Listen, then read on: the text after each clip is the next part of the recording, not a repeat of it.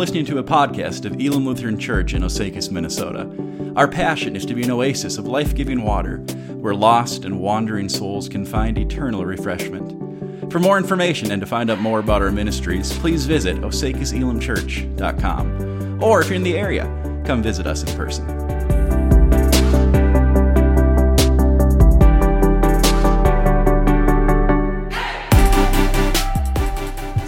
The second time I've ever given my testimony, and I think you should know why. I don't do it very often. I do have one. I have faith in God and Jesus. As a child and youth, I went to church, VBS, Sunday school, but it didn't mean anything to me. I just went. My mother took me, so I went. I didn't have a relationship with Jesus or God, really. And when I left home, I ended up in New Mexico.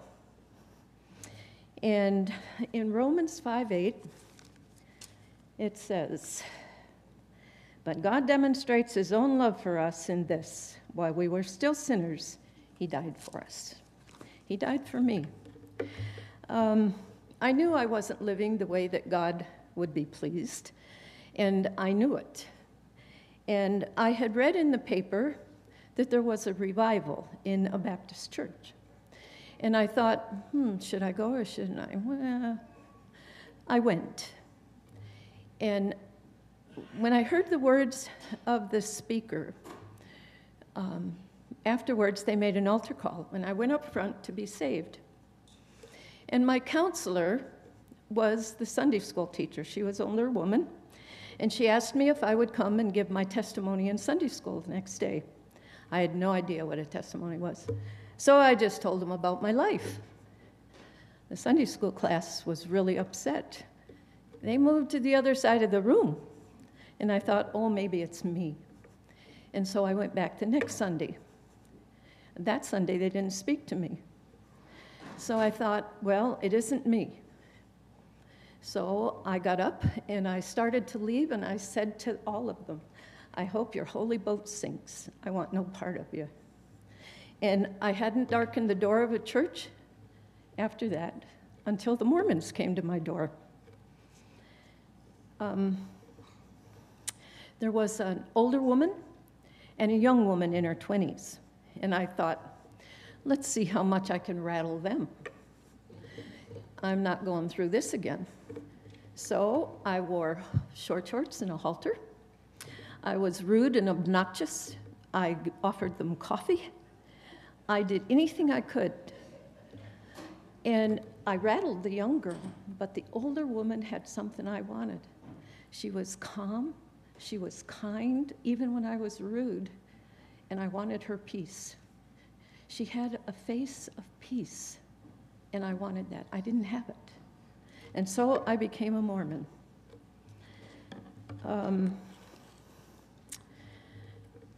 There was a marriage in the Mormon time and a divorce.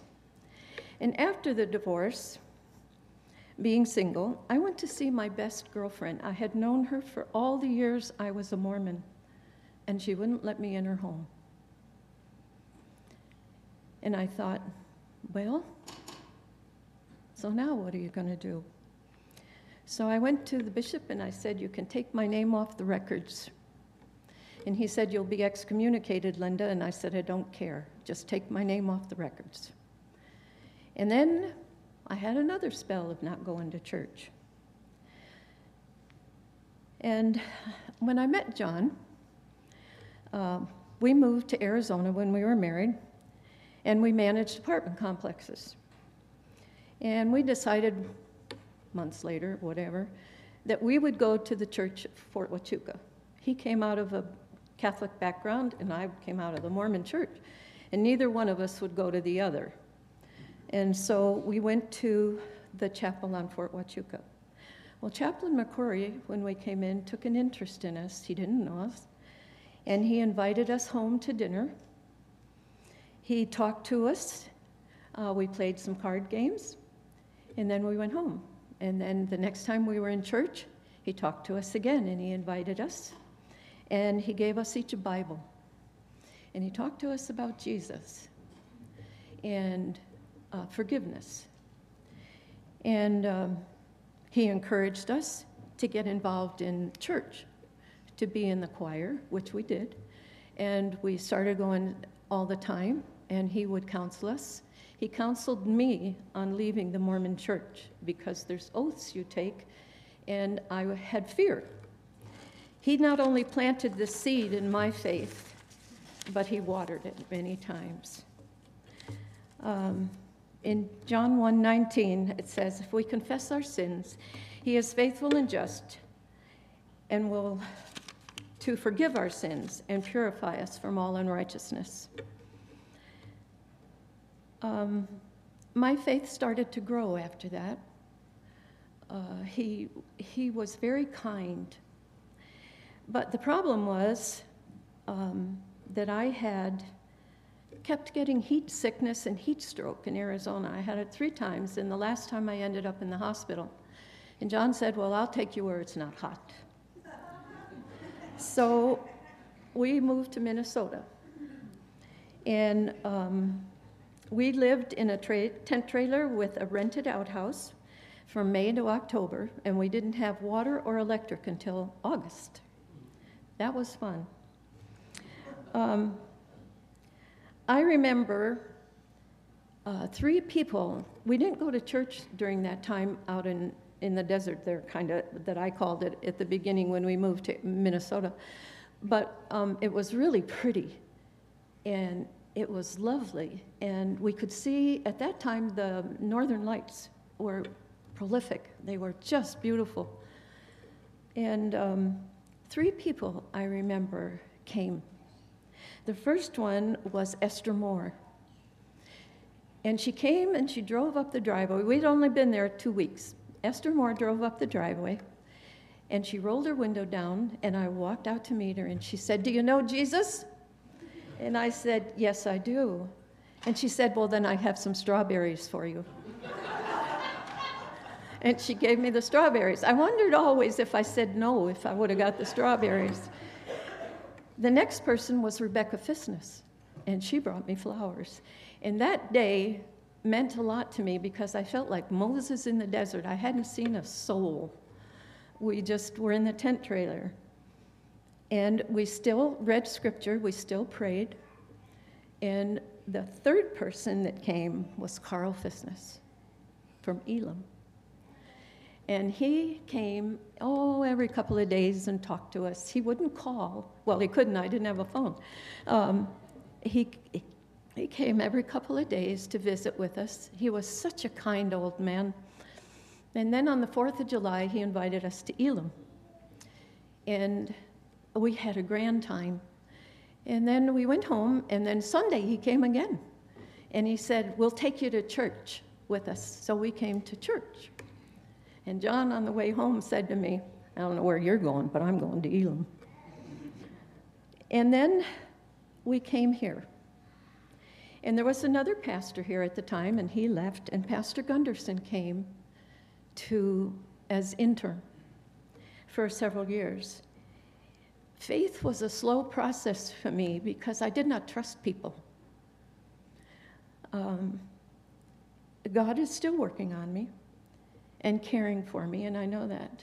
And when I had to write this out, I realized that God had taken care of me when I first went up to the altar in the Baptist church. He was with me, even though I didn't know it. But I realized he had his hand upon me. My faith is still growing.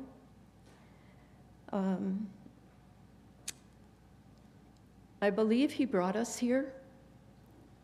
I have been so thankful for this church, you have no idea. My faith has grown tremendous. The scriptures mean so much more. Prayer means so much more. And fellowship means so much more. I never had the fellowship before. Not like this. And the other Bible verse that really came to me the other day was, the Lord is my shepherd, I shall not want. He makes me to lie down in green pastures. He restores my soul. And he did. He will keep. He will keep. The other scripture that I really liked was Psalm 32, 1 through 2. Blessed is he whose transgressions are forgiven, whose sins are covered. Blessed is the man whose sin the Lord does not count against him, and in whose spirit is no deceit. It was strange. Last night, I was very nervous, like I am right now. And every time I woke up 3 times last night, and every time I woke up, the same song was in my head. When Jesus sets you free, you are free indeed. I am a child of God. Yes, I am.